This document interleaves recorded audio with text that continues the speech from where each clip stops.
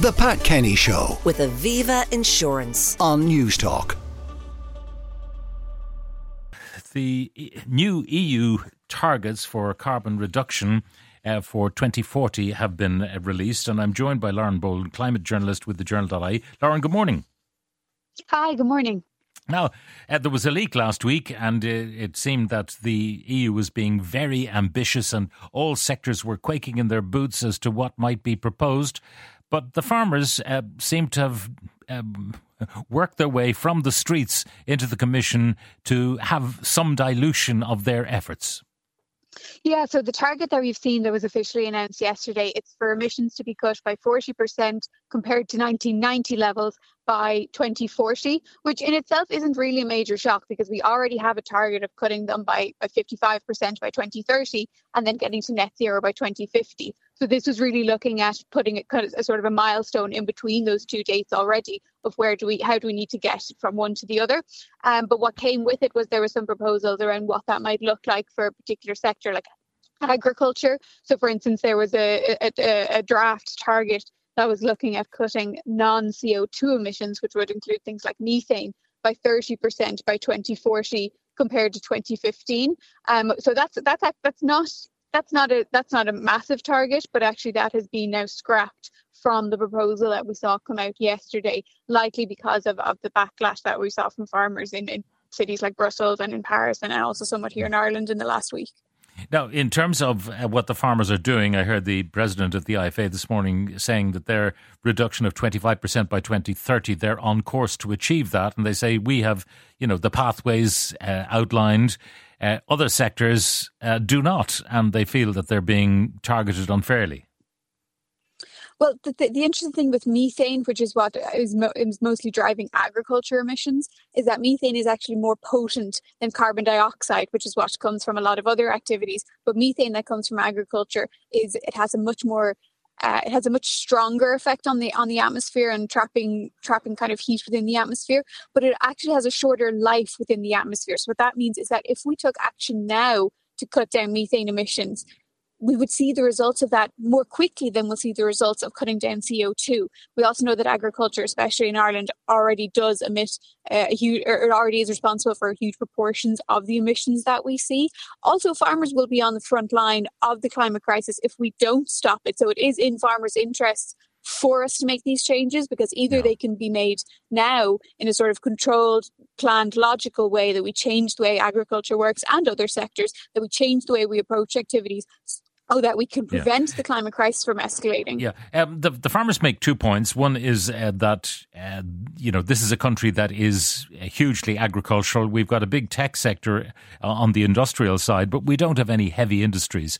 So when you look at countries which can, for example, move from carbon furnaces, for example, in steelmaking to electric furnaces, they can make, using nuclear power and so on, they can make very, very substantial reductions and they can see a pathway to it. Our huge carbon emissions are from the agricultural sector, and it's much harder for us to make those kind of huge savings that industrialized countries can make. It is, and it does. We do need to make sure that things are done, I suppose, like fairly across the European Union. That one country isn't bearing more responsibility unnecessarily than others. But the reality of the situation is quite stark, and every sector does have to face up to this now. So it might mean making some sacrifices in different sectors, but it's for that long-term picture that I think sometimes gets overlooked. That if we don't make these changes now, we're staring down the barrel of something even worse. They also maintain that we produce our cattle with certain methane emissions, but much more sustainably than the countries that might replace our beef production and our milk production, that we do it better and more sustainably. So why should we give up only for our output to be replaced by countries that don't do it as well?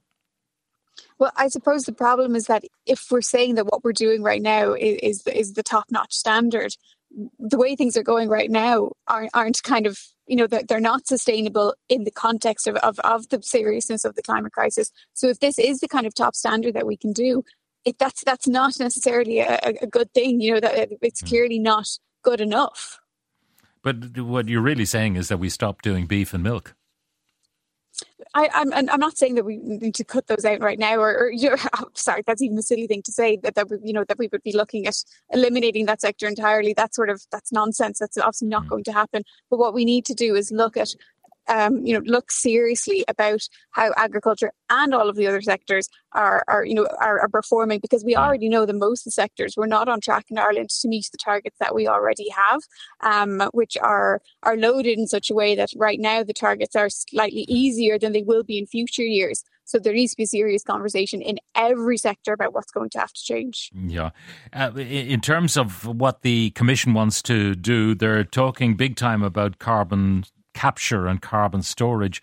Those technologies are in their infancy, and if you're relying on those, it may not be the most promising way to go in the end. Yeah, and that's really a sticking point for a lot of environmentalists. It wouldn't be the solution that a lot of people would be happy with. The idea with carbon capture storage is that you emit the carbon and then you sort of trap it and bring it back down so it doesn't stay in the atmosphere. But the problem is that does still cause damage compared to if the emissions weren't produced in the first place. It's also very expensive, and it's a technology that hasn't really been tried out at any scale yet. So we can't make any promises about what we can actually get from that.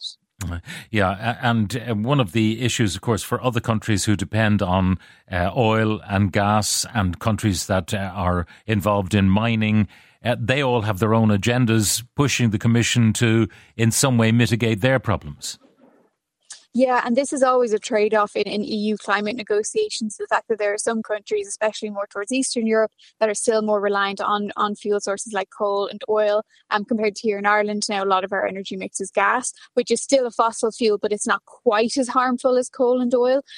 So those countries saying, look, we have a further transition to go. We need more support, and it's really difficult politically to navigate that, because the EU is all about you've got 27 different countries with different needs, trying to get countries to compromise and reach consensus on different issues. So it's difficult to navigate politically. But I think what's important is that big picture of that the climate crisis isn't going to distinguish between one country and another. It's something that everybody is faced with now that we need to kind of play our bit on.